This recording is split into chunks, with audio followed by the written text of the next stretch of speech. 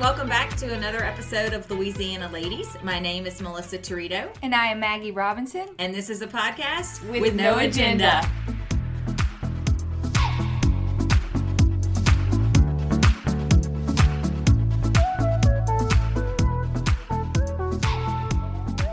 We would love if you guys would subscribe to the podcast, and that way you never miss a new episode. Additionally, when you subscribe, if you could rate and review, we would really appreciate that as well. We are also on social media, both Instagram and Facebook, so please give us a follow at Louisiana Ladies Podcast. And Maggie? You can reach us at our email address, louisianaladiespodcast@gmail.com.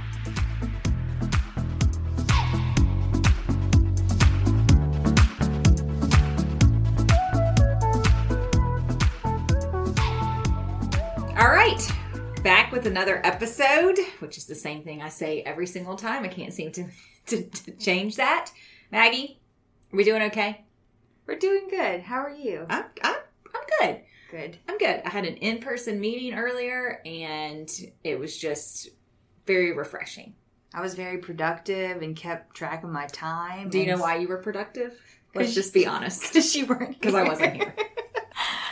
We're working on that. Maggie and I are going to have a collective goal for our next firm's fiscal year end about time blocking. If anybody has tips or tricks for that. Oh, yeah. Time blocking. I'm going to order a book. I forgot the name of it already. Oh, you sent it to me. Hold on. We're going to look it up really quick. No, it is... It's called The One Thing. You've heard of this. Lainey has heard of this. Okay. So I have not read it, but I am in this round table, and we weren't even really talking about time management. Somebody, I think, asked a question, and so this was suggested, and I thought, oh, Maggie and I were just having, this is a sign, because we were just having this conversation yesterday. Yeah. And just to fill everybody in on me and Maggie's day yesterday, this is a very, very, very good thing, and we are aware of this, but we have had a lot of new prospect or new potential client activity. Mm-hmm. And there's a lot of work that goes into that and a lot of conversations, which is where, truthfully, Maggie and I feel like we thrive. Mm-hmm. But man, they all started to get like meshed in our head. And before we knew it, yesterday it was 5:30 and we still had all this other stuff to do. So the book is called The One Thing: The Surprisingly Simple Truth Behind Extraordinary Results by Gary Keller. So I have no feedback on it whatsoever, but I really do like to read a professional type book or maybe self-help. Mm-hmm. Self-help. Yeah. And a kind of a fun book. So I might order that one. But speaking of books, all right, so we're on week 2 since we have announced the book club book for Louisiana Ladies. Mm-hmm. And I just want to let everyone know I've gotten some feedback on the book. I have started the book. And Lainey, have you read it? Are you going to read it, Lainey? Did you vote no? I thought you voted yes. Put me on the spot. Yes, I am, Lainey. She likes to hide in the background. I do. Okay, so the book, which is The Invisible Life of Addie LaRue, is a little bit of a slower start to it. And I'm not going to give this away, but it's going from different times, right? You can tell that within the first 2 pages. So in the 1700s and back to the 2000s. And so you do kind of have to get a feel, I feel like, for what's going on. But my friend Allison, hey Allison, she finished it. She's like super fast reader, reads more than I do, which is pretty impressive because I read a lot. And she said, it started slow, but then it started to pick up. And she said, I really keep thinking about that book. She's like, but my instinct is like, yeah, I liked it okay, but I've liked other books better. But yet I keep thinking, like, there's something about that book that just kind of made me think. So there you go. That's our teaser. I don't know. I'm on page 75. Like in a thought-provoking way? Yeah, like maybe like, that was a really good book now that I think about it. It might not have been a page turner, but I think it's a well-written book. Like I've said before, I wholly rely on Goodreads and their ratings because I do find that anything that gets over 4 stars is typically like the people that rate on Goodreads know good literature. Mm-hmm. I don't know if I would say I know what good writing really is. I'm looking to be entertained. Yeah. There was a friend of mine that I knew from Orange Theory. She read 3 books a week and she was really like, she would talk to me about, I don't know, she was an attorney too. If a book was well written or what it was missing or whenever the, cliffhangers. yes, all those terms. Yeah. Climax. Yes, all of that stuff, which is normally kind of towards the end of the book. I think it'd be at the middle. But anyway, so keep going. We are not going to do a book for May. May is a hectic month and for, I think, everybody. And since we didn't announce this till April 12th, we want to give everybody time to read it. So I'm thinking we'll do the next book in June. Sound like a plan? That sounds good. Okay. If anybody has suggestions for the book, DM us. Maybe we'll do a poll. I don't know. We'll see. Okay, so I have gotten back from the beach trip, and it was wonderful because the beach in April, I feel like, is the best time to go to the beach, other than the water's a little cold. Yeah. But it's not too hot. No. Yeah. We kind of got chilly. That's nice. We got chilly. Especially if you're not like a big ocean swimmer. Like that's the best time to just sit on the sand. I mean, like you weren't sweating at all. You were not sweating at all. So we had great weather with the exception of, we went on a Monday through a Friday. That Thursday morning we woke up and it was raining pretty good. And we kind of thought it would we looked at the radar, so we knew it was going to get out of there. And so in our brain, we're like, oh, it's going to be overcast the rest of the day. I wore like a long sleeve, workout shirt down to the beach. It was not overcast. It cleared up. Beautiful. Not a cloud in the sky. I had to go up and change and like put on an actual bathing suit because it was the warmest day. But then we go to leave on Friday and we do wake up to a legitimate the weather are crazy, huh? Major thunderstorm on Friday morning in Destin. Okay, so this is kind of funny-ish. So when we go with the Torritos, all of us are in one condo and it takes us forever to pack up all of our stuff. You got the groceries, you got the beach towels, and, we're all kind of helping each other. Well, this was just me, Patrick, my mom and dad in this condo. And my sister and her family stayed in another condo because that's a family condo. And so I think Patrick got out of bed at 8:15 and we probably could have left at like 8:45. Wow. Like we didn't have a lot of groceries. Bring anything. It was just us. We didn't have any kids. And so, but at 8:45, that's when the weather got really, really bad. So y'all just eat out every night? So my mom had made a brisket and brought that. And then we ate on that. And my sister had done a lasagna or bought a lasagna from Bergeron's, I'm pretty sure. And then we ordered pizza one night. Oh, nice. Yeah. So anyway, it's just a torrential downpour. And so we sit, and I'm not the most patient of person. Like I'm kind of ready to go on the road, but I'm looking out and I'm like, this looks really bad. I mean, it's windy. It's like a mini hurricane. Yeah. Lightning, thunder that's making you jump.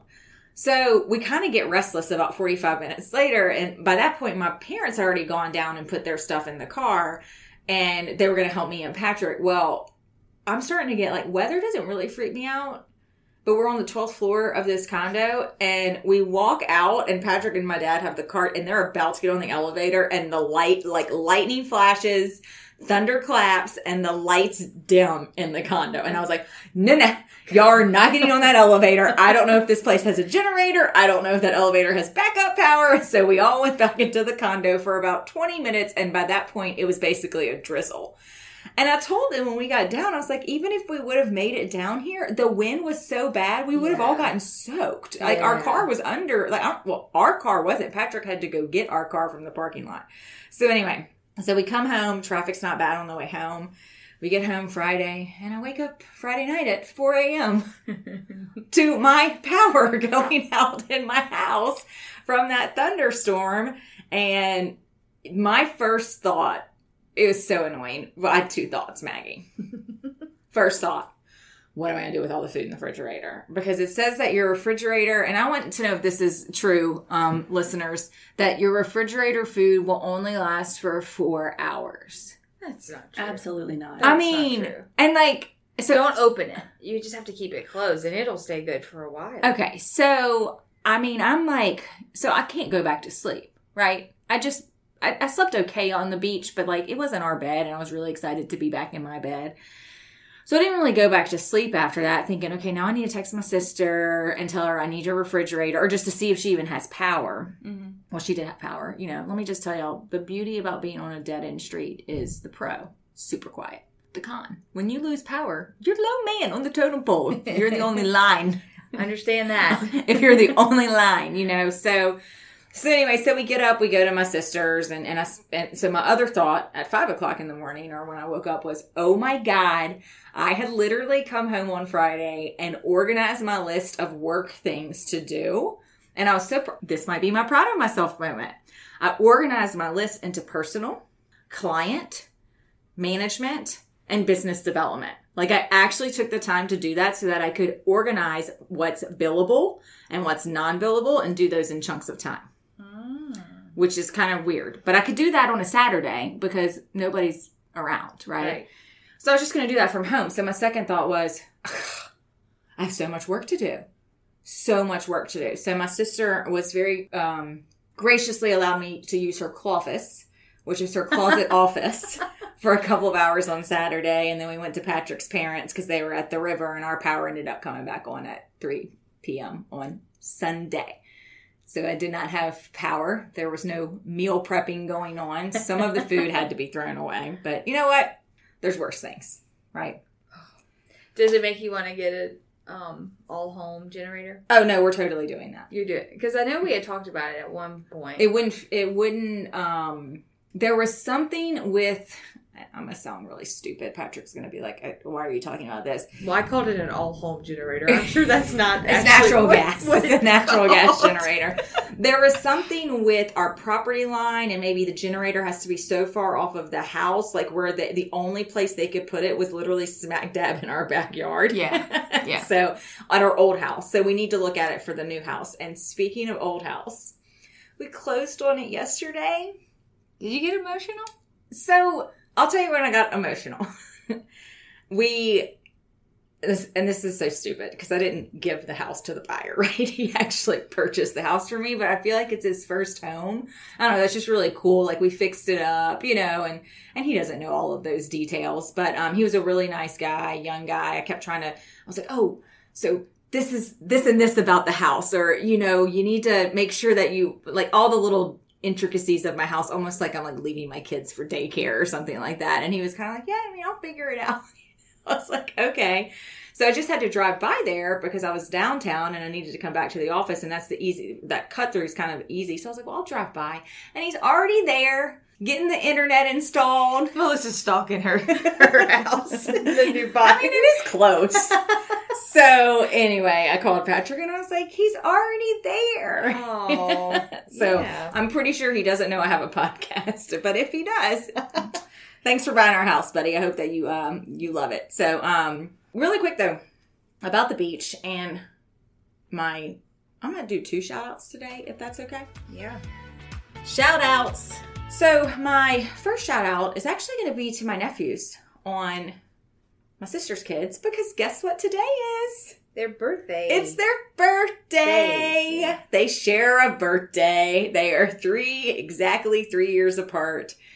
When Major was born, it was right at the beginning of my career here, and April 13th was still a pretty busy day. And then Megan had the other one 3 years later. Yeah, here we are again. So anyway, so happy birthday, boys. We had a really good time with you guys at the beach, and I love y'all to pieces.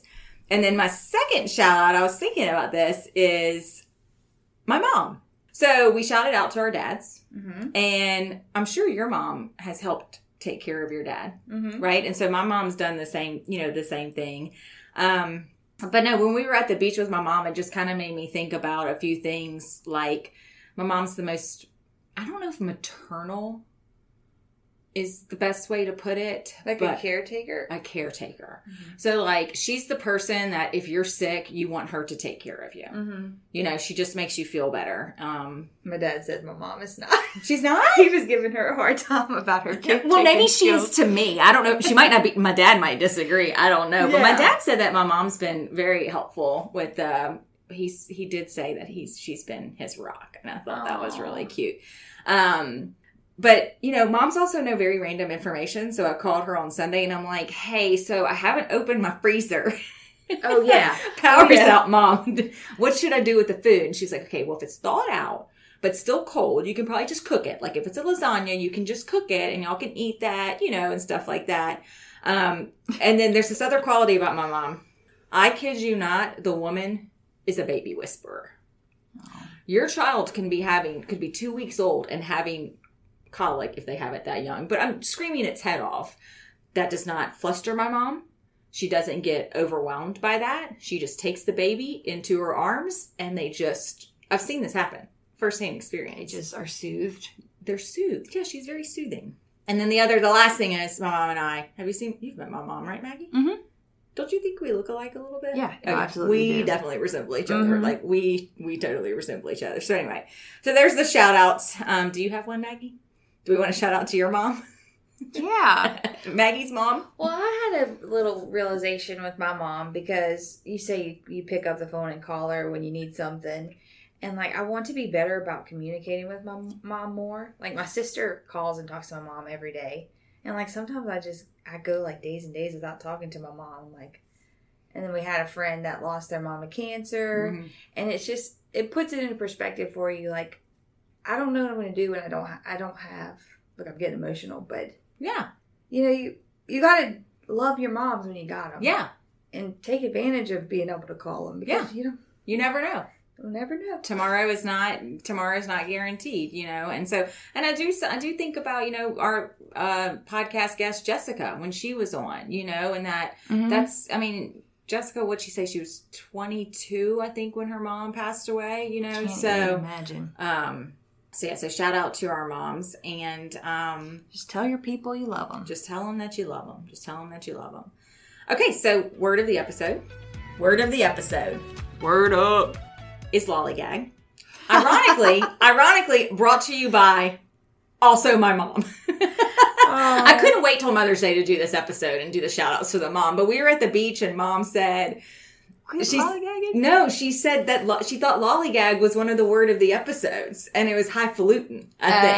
And I was like, no, but that's a great word, Mom. Yeah. So Maggie, what's the definition of lollygag? Lollygag, spend time aimlessly, idle, dawdle. Which is another instance where they put a word that you need the definition to in the definition. Dawdle, I guess that's just Yeah, so, anyway, thanks, Mom. I feel like my brother-in-law's name should be right there. He's the king of lollygag. You know who's a lollygagger? Major Schramm. My nephew. Yeah, Sorry, Megan, he is. He's on a different clock. He's on a different clock, so is her husband. But you gotta love him for it, you know? It's kind of...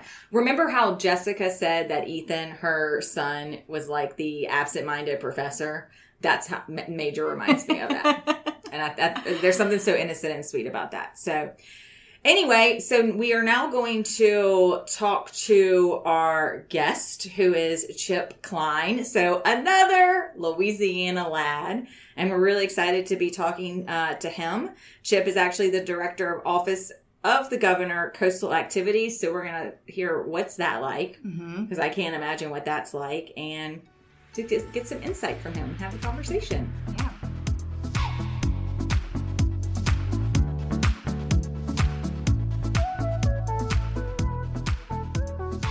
All right, guys. So now we have our fourth Louisiana lad, Mr. Chip Klein. Say hey, Chip. Hello, everybody. Really excited to have him here. And so just, if anybody hasn't connected the dots, Chip Klein is married to Emily Klein, who I constantly give shout outs to Emily, and her and I have become friends and reconnected over the podcast, and she's the one who totally recommended Chip to be on the... That is my ultimate claim to fame here. Usually at whatever point in life you are, you can either be you're the daddy to your children, but my ultimate is always, I am Emily Klein's husband. So that's how everybody knows me around here. So. Well, we are very excited to have you, and looking forward to kind of hearing what you do. Us ladies are intrigued by it. So first, you're not from Baton Rouge. I am not. I actually grew up in the small town of Clinton, Louisiana. Okay. It's about 30 miles north of here. Yep. East Feliciana Parish, the rolling hills of the Felicianas. Gotcha. Had about 52 people in my graduating class from Silliman. Okay. And so, speaking of Emily, who graduated from St. Joseph's Academy, right, and has close to 300 people in her graduating class, was a little bit of a culture shock coming from Clinton to Baton Rouge. But it's a big small town here in Baton Rouge. Yes. And we love raising our family here. Yes. Okay, so you graduated. Actually, there's a lady that works in our office, Janet Brown. She's in Clinton, right? Y'all know. Good grief. Yeah. Anyway, she drives in She every drives day. from Clinton every day. Oh Lord, here we go with the severe weather again. I've made that commute for a couple of years. We Really? obviously live in Baton Rouge now, but when Emily and I moved back from D.C., which we'll get into a little later, but that is not a pleasant commute. Plank Road, straight into Baton Rouge every day is brutal.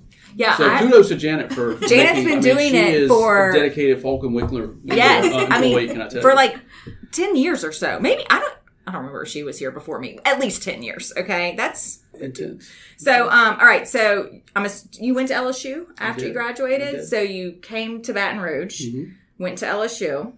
What did you graduate in there? I actually graduated in political science. I had every intention of going to law school. Oh, And so going from Clinton to Baton Rouge was a little bit of a transition, a little bit of a culture shock. So it took me a little while to get serious about school. oh, did you visit Tigerland a lot, Chip? Yes, I was a frequent of Bogies. May have been in Bogies last weekend for a 50th birthday party for a friend, Tommy Mann. So, I don't know if any of you know Tommy and Leslie Mann, but he had a 50th surprise birthday party, and I'm like, great, I love a surprise birthday party. Where is it? And they're like, Bogies. I'm like, I am so in. Like, I'm I'm so surprised in. they let y'all do that. It was social distance, of course. It was outside on the patio. Oh no, I But just it meant was- because I thought that once you reach a certain age, you can't go to Tigerland. Well, like you're too old. I think one of Tommy's best friends owns Bogies, Okay. so You got the exception. inside. Yes. Okay, Yeah, nice. that's right. Okay, so went to LSU, partied a little bit. Yes. LSU constantly got chosen as like number one party school. I mean, so we've always had that. That's right. So I think that's just nature of the beast. So you graduated in political science. Graduated in political science, had every intention of going to law school, but then I think, in my mind, an opportunity of a lifetime came open for both Emily and me, was a job opportunity on Capitol Hill Okay. in Washington, D.C. So we graduated from LSU. Emily actually graduated a semester earlier than I did. I was still playing catch up. Okay. Was quite the major changer. Me too. I had five. throughout- All of us I had were. five majors. throughout LSU. But when we finished, we both moved up to D.C. Had an opportunity. I worked for a U.S. Senator from Texas, Kay Bailey Hutchison. Okay. And then Emily worked for Congressman Richard Baker. Okay. Were you guys together at this time? Y'all had started So dating? we were dating when we moved up there. Okay. And then we got engaged back here in Baton Rouge at Our Lady of Mercy in the Prayer Garden. Emily's a big Mercy girl. Yep. The whole May family is from a big Mercy family. So we got engaged on Good Friday of 2004. Okay. And then actually got married back here in Baton Rouge, but we were living in D.C. So we Okay. were back and forth a lot. Okay. Okay. So how long were y'all in DC? From 2003 to 2007. Okay. And then you guys decided to move And back then we, here? we moved back. We actually moved from Washington, D.C. If you thought it was a transition from Clinton to Baton Rouge, going from D.C. to Clinton was even more of a transition. Right there. Oh, so y'all went from DC to Clinton. We did. We lived You in a little... convinced Emily to move I to did. Clinton? It was enticing because my grandfather had a little rental house that was open. And so we were able to live there free of rent for as long as we wanted. So we were able to kind of do our thing in D.C., get the experience, and then move back, kind of get our feet on the ground.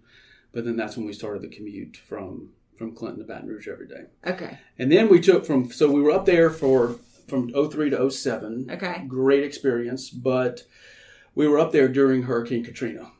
And that was really an eye-opening experience for me in the line of work that I was in. I always had an interest in public service and politics and just the government, legislative process, the functions of government. And for me to be in Washington, D.C. in 2005 when Katrina and Rita hit and watching that from the nation's capital, watching the national media of what was going on in my home state was obviously gut-wrenching, but it was also eye-opening, but it also made me realize what I wanted to do and the issue that I wanted to focus on in the coming years. Okay. And so it kind of drove, that experience really drove to where I am right now in my position in the governor's office. Okay. So when you... Actually, do you know Kelly Bondi Troutman? I do. Okay. Not well, but Okay. So she had mentioned Emily, and I think you guys were all maybe on the hill together. But she brought up, I thought she brought up hurricane. Good slang, good lingo there. On the hill.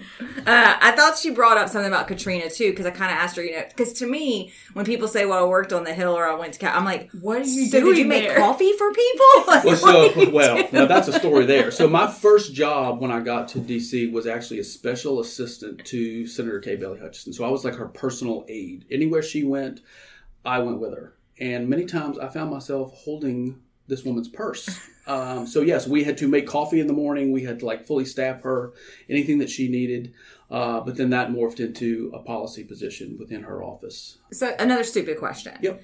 So how did you even get that position with her? So this is a great story that I tell a lot of young guys that are in the scouting program. And so Emily had done an internship in Congressman Baker's office the previous summer. So she kind of had an in with that office. Okay. And she did such a great job during an internship that she was offered a full-time position. I had just gone up there and I was like, I'm just going to have to hit Capitol Hill with resumes. So I literally went to every office and dropped off a resume. Oh, wow. And so I dropped my resume off in Senator Hutchison's office. And she just happened to be in the office just adjacent to her. Every senator's office has like a front office. It's kind of a reception area where people can just get coffee, where constituents can go and just, talk to whoever. Mm-hmm.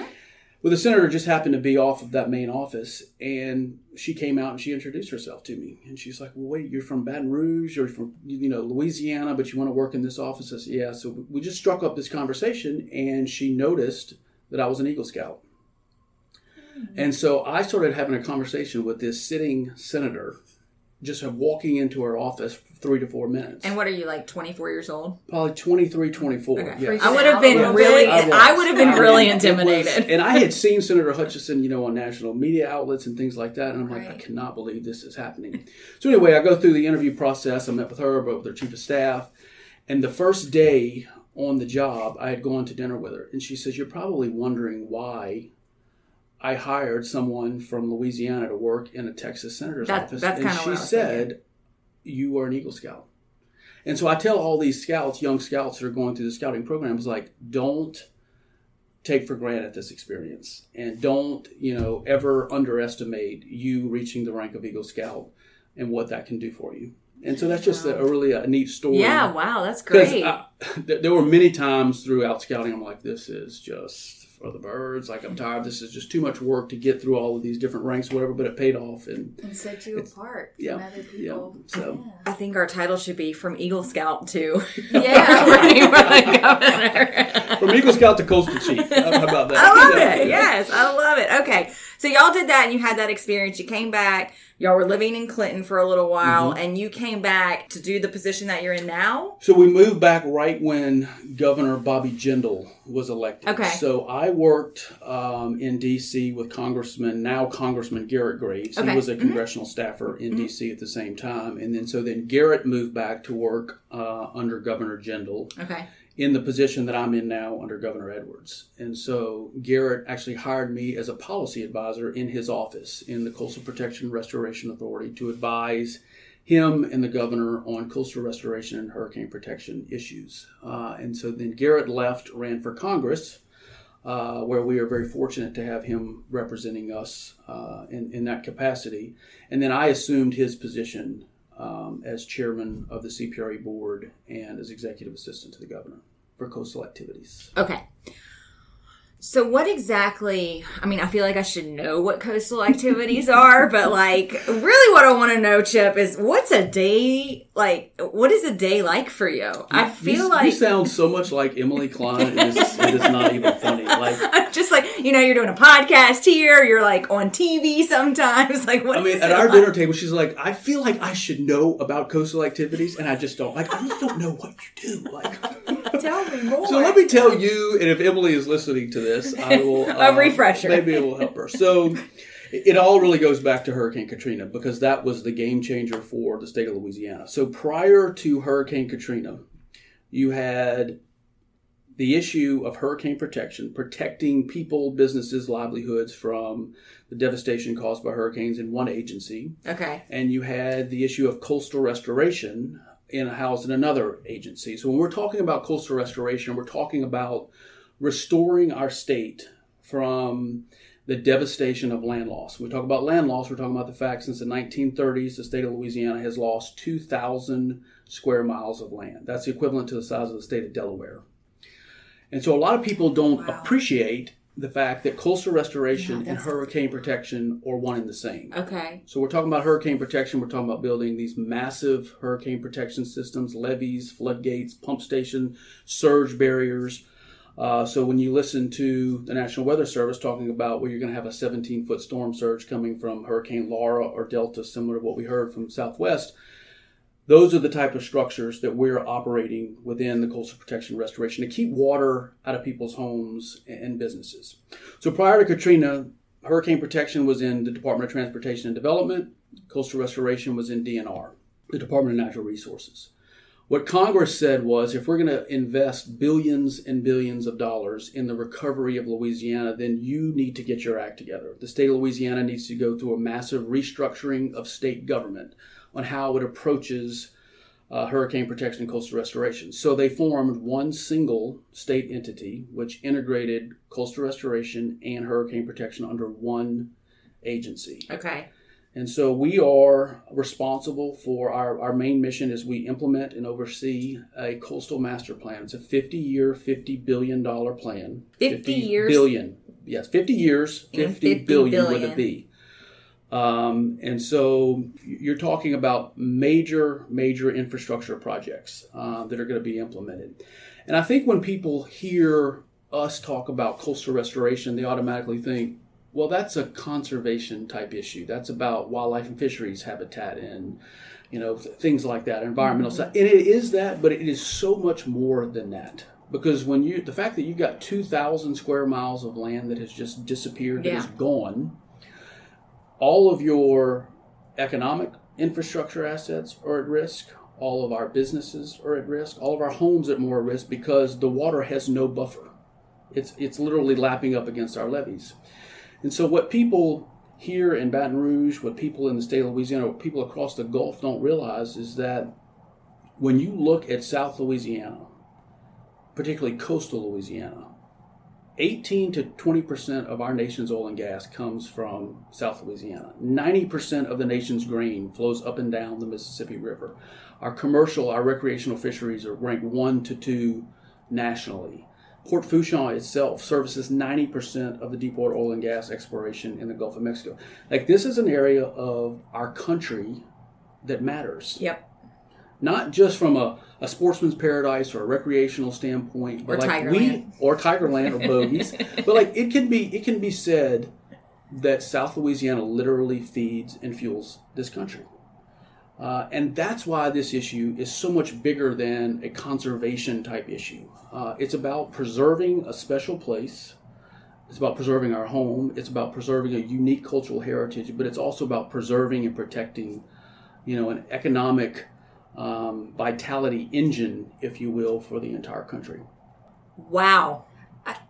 What an explanation. Chip, you are just so smart. I feel like I know so much more now. I feel like I need to read a book. I need to educate myself. So one thing is, I can tell that you're very passionate about this. I am. Because you've been doing it for a while, and I feel like I feel like I have a newfound appreciation for the state that I live in just by hearing that. So again, I hope people don't judge me and think I'm a moron, but with the oil and gas, I hear about that, and I think everybody knows that that's a big part of our state, but we don't really know the extent of it. I didn't know some of the facts, or what would happen in terms of that. And we're also aware of levees, and I think they might have failed for Katrina, right. And that was infrastructure that needed to be fixed. But the day to day, I feel like, again, and this kind of, we could have said the same thing when COVID hit, it's like, okay, we'll just come out with the vaccine. I mean, come on, people, and so it's probably like, same thing. It's like, well, Chip, just figure out how to make this work, right? Well, look, I'm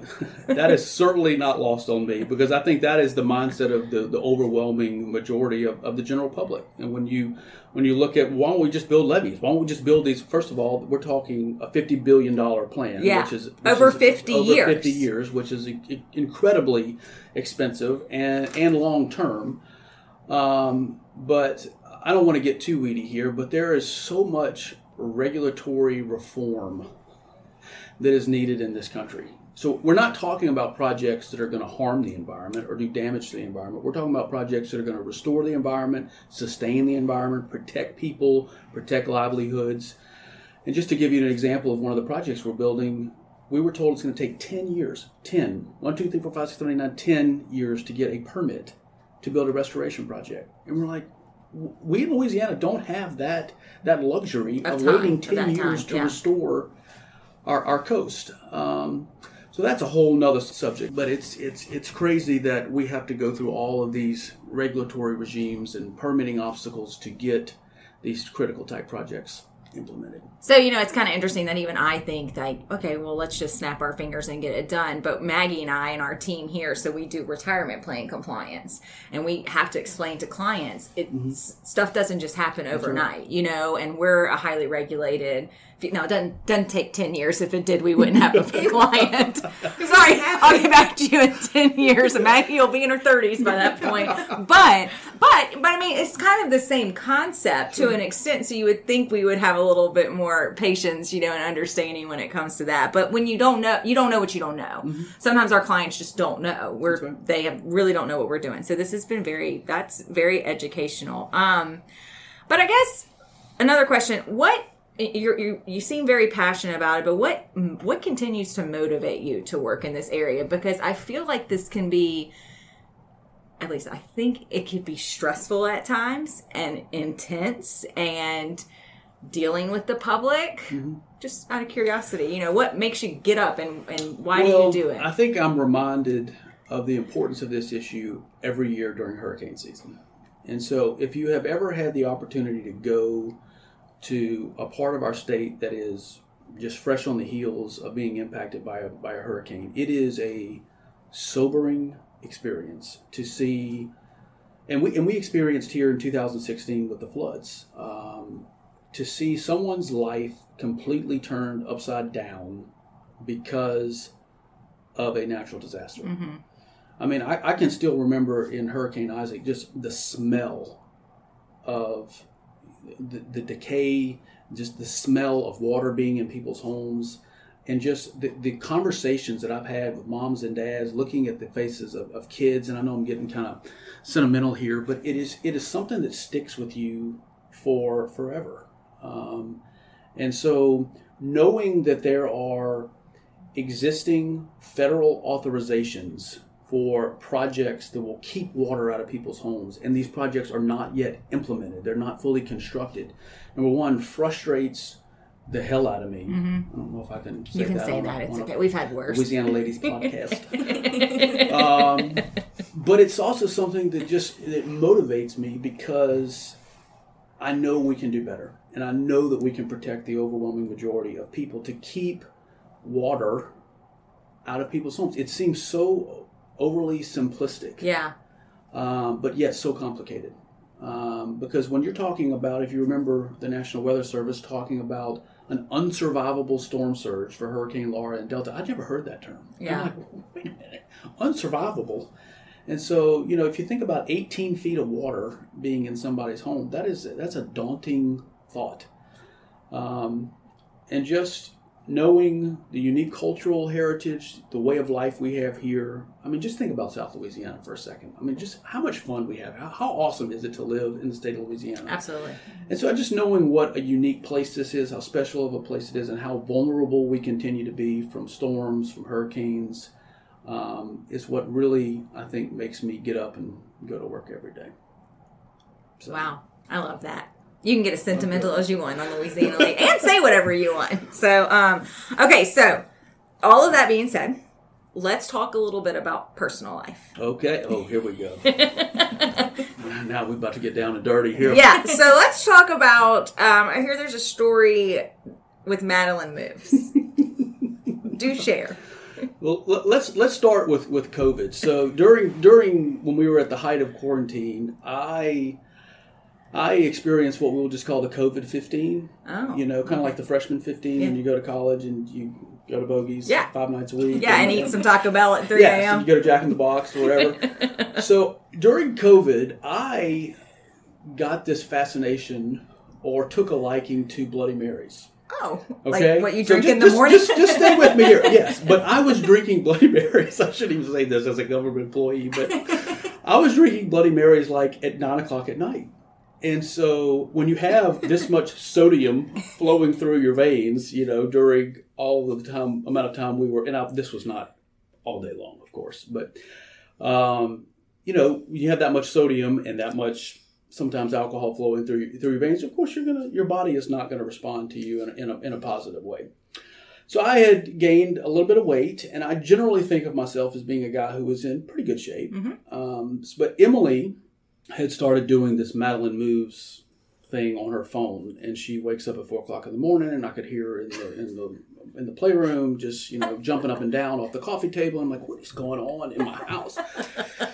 But I could tell that it was making a difference. I mean, she looks great. She's the fittest she's ever been. So I just said, you know what? The new year, I'm going to start doing Madeline Moves. Okay, with my wife. Here I am on a Louisiana Ladies podcast talking about my wife doing this Madeline Moves thing.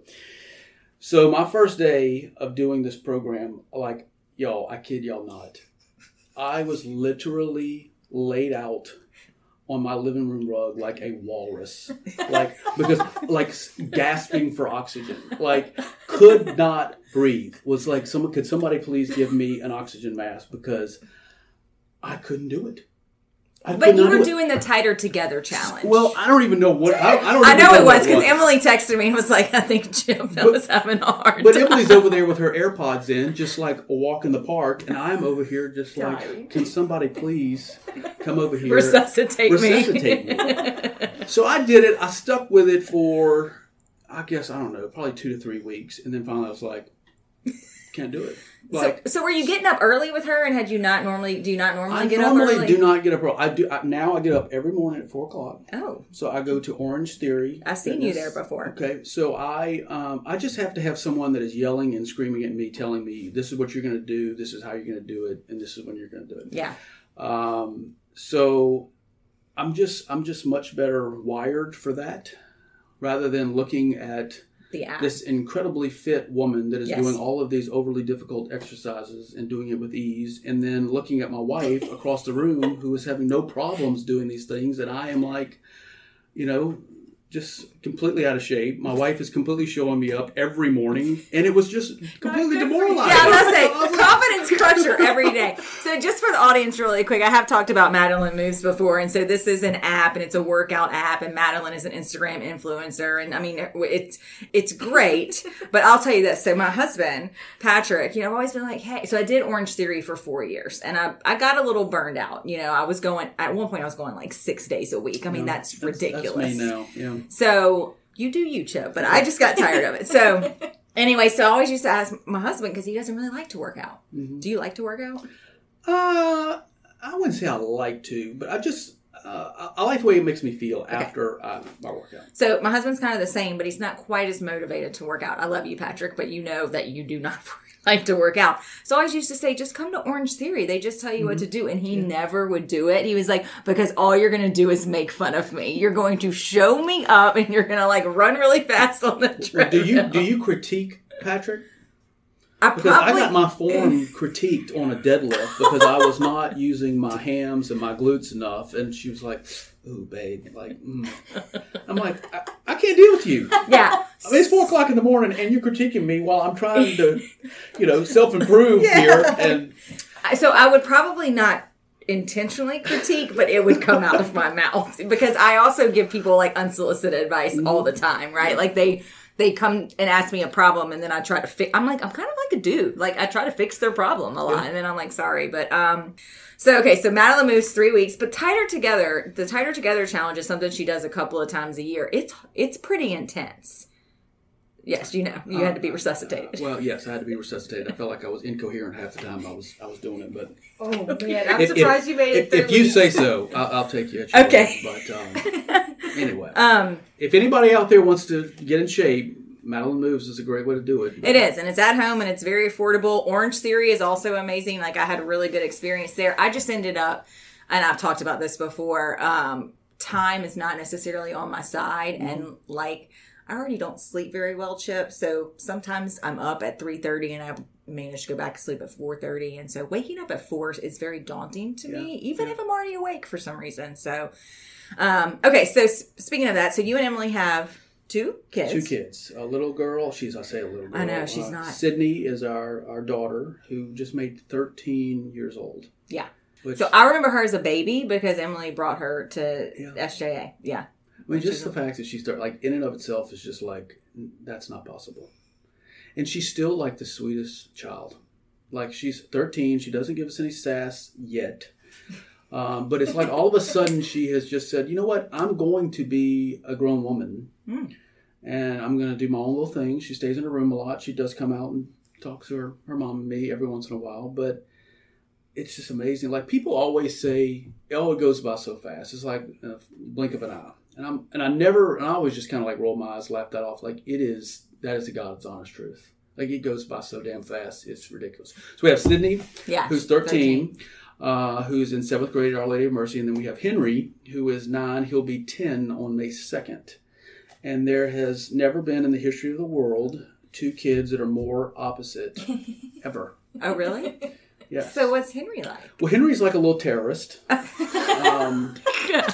He is our funny kid. Okay. And I say a terrorist, but he's in a good way. He's just like this mischievous little, like, he's just like me. Like, my mom says, like, I am loving watching this kid, and I am loving watching you raise him because he is just like you. But he is the most hard-headed, strong-willed kid. And there's something to be said about being strong-willed. That's a good thing. But this kid is one that will be like, Henry, you are not leaving the table until you finish your supper. Henry Klein will sit at the dinner table until 3 a.m. I'm not eating it. Like, he... Stubborn. Oh, And man. so, everybody has their different forms of discipline. We have ours in the Klein house, but no form of discipline works on this kid. So he's my little buddy, Henry Klein. He's just like me, but he is. They're just completely different.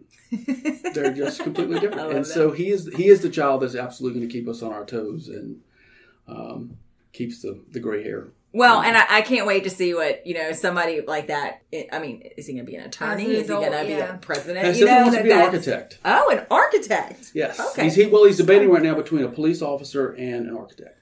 Oh, okay. So Look at that. it's good to have options, right? So he's the same age as my nephew, who actually is turning 10 today. I don't think Major has ever said what he wants to be. Maybe I just haven't asked him. Maybe I should ask him at 10 years old what he's thinking, So, okay. So back a little bit on the work thing. I guess if somebody is thinking about doing this, what you do, getting into public service, and I'm saying it very generally. I hope I'm saying that correctly. But, I mean, what advice do you have? Well, so, there's different routes that you can take. Obviously, I took the route I did and was working on Capitol Hill. I went the policy route, more on the legal and policy and the kind of the legislative route. But the cool thing about this is that there are all these different degree programs that are now popping up in various Louisiana universities, from coastal sciences to coastal engineering. So they're universities are really developing curriculum around the work that we do within CPRA, which is a really fascinating thing. So we're doing a lot of partnering and coordination, collaboration with Louisiana universities to make sure that they are taking or educating, I think, the youth of this state in a way that when they get out of college, that they have the right tools, the right mindset, the right education to hit the ground running on helping us plan some of these large-scale projects, helping us engineer and design some of them, helping us construct some of these projects. And then once you construct a lot of these hurricane protection systems, you have to operate and maintain them. And so there's a whole host of different degree programs, particularly on the science and engineering side of the shop, that particularly LSU, Nichols, UNO, and probably ULL. Probably the biggest ones that are focused. So if somebody's interested, then nowadays, finding a degree program at a university probably isn't as challenging as maybe when you were there. Because it sounds, or did they have that? They did not. Okay. I mean, we didn't even have this the agency stood up. Okay. And before I started working there, and I say before, I mean there was always a focus. It actually started under Governor Foster, who just said, I think we really need to start paying attention to this issue. But it really, state government wasn't structured in a way that, we've got a master plan. We've got a staff of about 180 people. We've got 3 regional offices. So I don't think it was really solidified in a way that it is now. I will say to anybody that's listening, if you have a high school student, the internships, we do summer internships at CPRA. You may have seen the big Mississippi River model that's housed right next door to our CPRA office on the water campus. The big fancy building that's on the Mississippi River levee when you're coming over the bridge, the Mississippi River Bridge. So that's where our offices are. It's called the Water Campus. And so we usually have about 7 to 8 internships every summer where we just embed people within every division within our agency, and then we rotate them. So they get a planning experience, they get a project management experience, they get an engineering kind of experience. But I think what they really enjoy is really going out on the coast on an airboat, or getting in a helicopter, flying over and seeing some of these wetlands, some of these marsh areas, and then some of these large scale levees and protection systems. So when you're looking for, I'm just kind of trying to. So accountants, we're pretty good at math. Mm-hmm. I was a math teacher, and not you. Okay. So I guess what is like some of the skill sets that you guys are looking for if you're hiring, or just in general? I feel like you have to have thick skin. You do. Well, you do.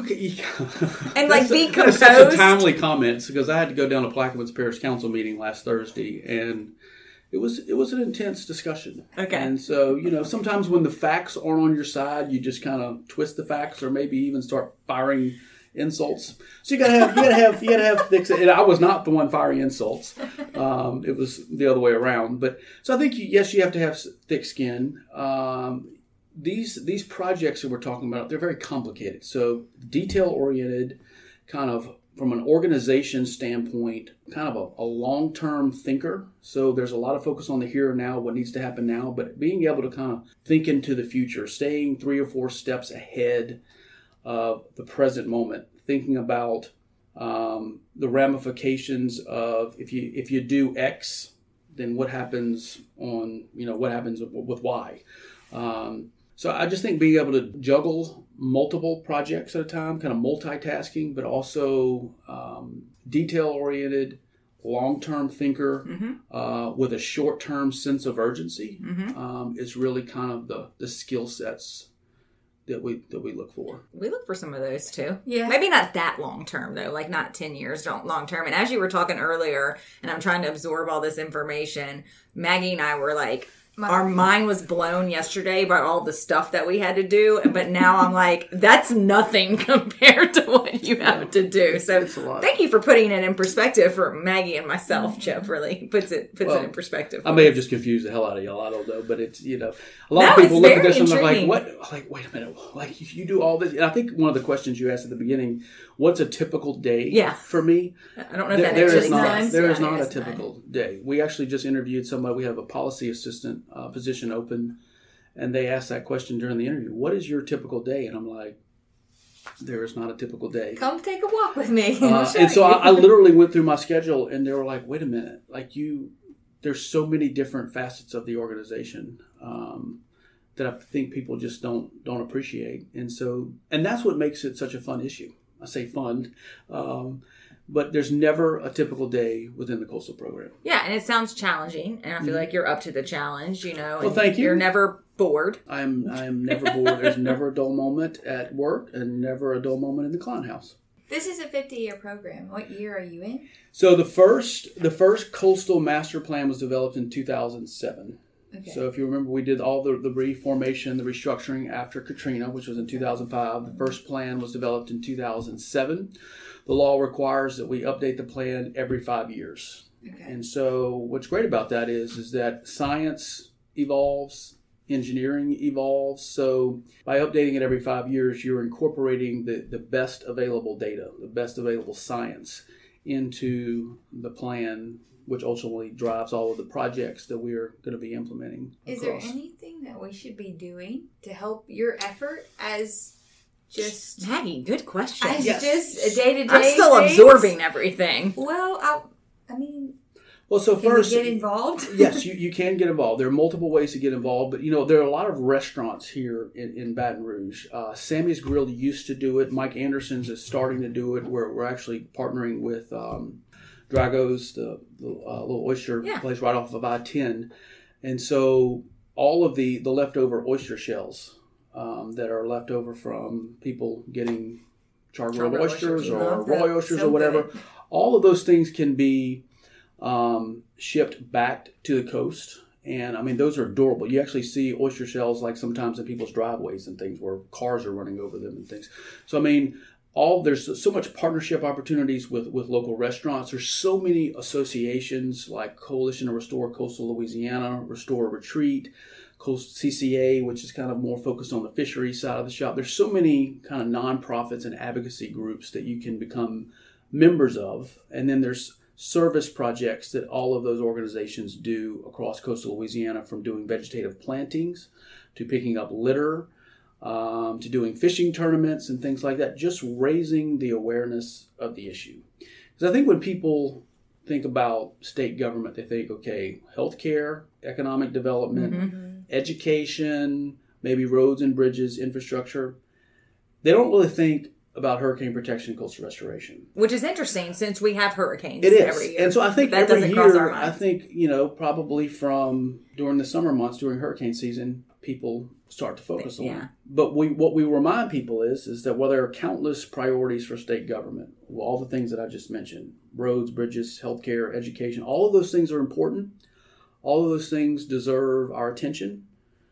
But those things are worth nothing if they're underwater. I was about to say they don't have a ground. If they don't And have so, ground, and so that's sit why on. this issue, I think, is why you've seen Governor Jindal, even going back to Governor Blanco, Governor Jindal, and now Governor Edwards have repeatedly, more so and more so, every new governor has made this issue more and more of a priority. And that's exactly what it should be, a priority. It should be. Absolutely.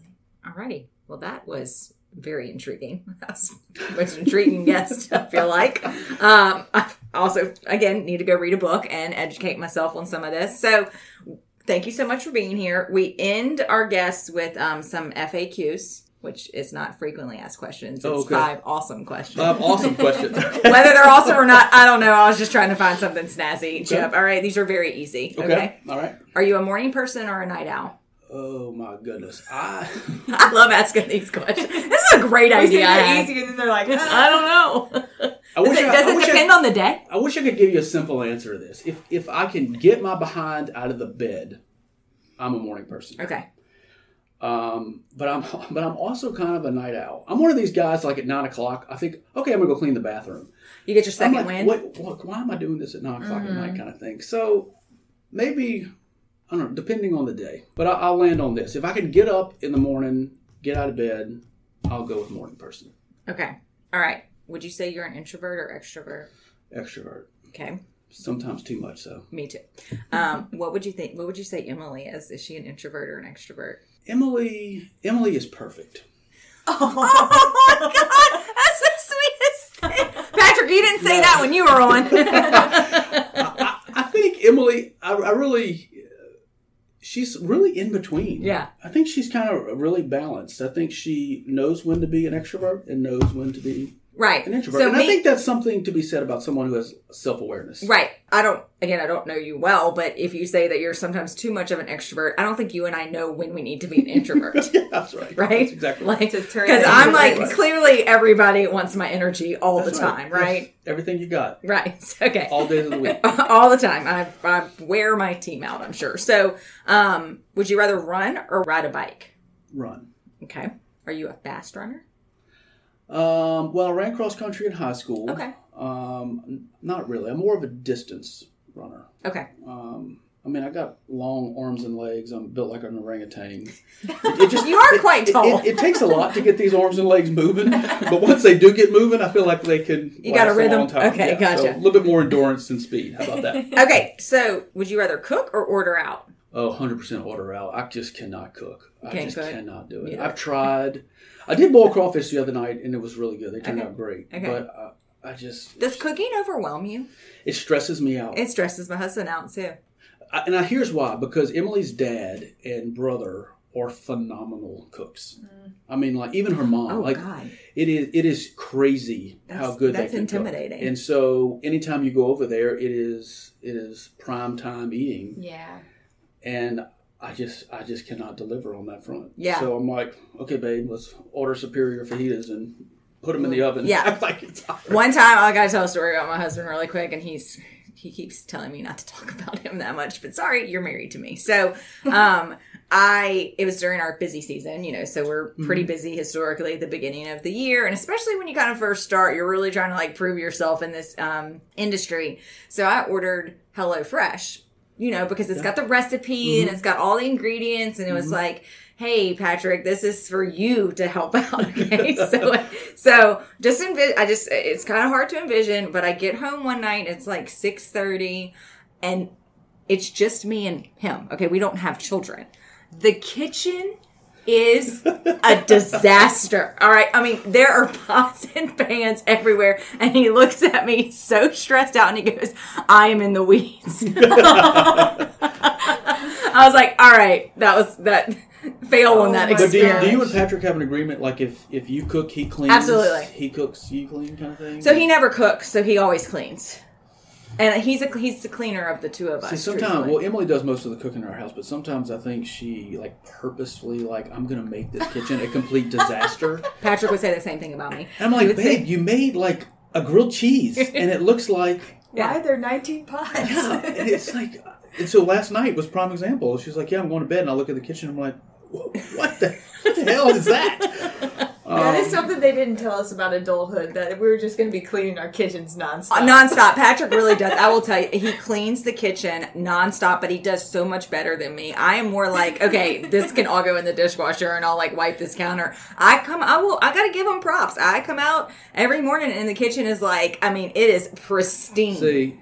See, know your strengths. I can clean a kitchen and clean a house like you would not believe. Yeah, he's the cleaner. I don't claim to be the most organized person. He's always like, could you just put your shoes in the closet? And I'm like, but I'm gonna wear them in 2 days. What's the point? So we could talk another 2 hours on this stuff. We'll have to have you back. Please. So anyway, but thank you so much, Chip. I know that your schedule is very busy and hectic, and we really appreciate you coming This was on fun. the podcast. I enjoyed this a whole lot. It was good to kind of break up your day a little bit. Break up your day and a little reflect bit. on the DC journey, living in Clinton, and how I got where I am today. And life is good. It's good to have people like you that are doing these kind of things. I just think it says a lot about one of the things we always tell people at CPRA is look for a way every single day to make a difference in your community.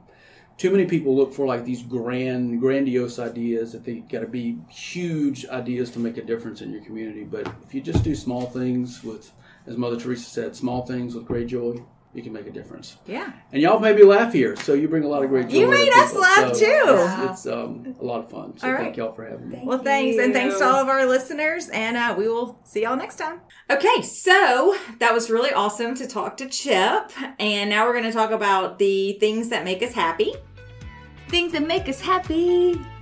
So I will tell you, at the beach, I wasn't feeling that great one day, and I did not consume that much alcohol. I actually, the day that it was raining in the morning, but cleared up, it was very humid outside. And so, but I went to this little patio, for lack of better words, and I did a workout. So I was drenched in sweat because it was humid.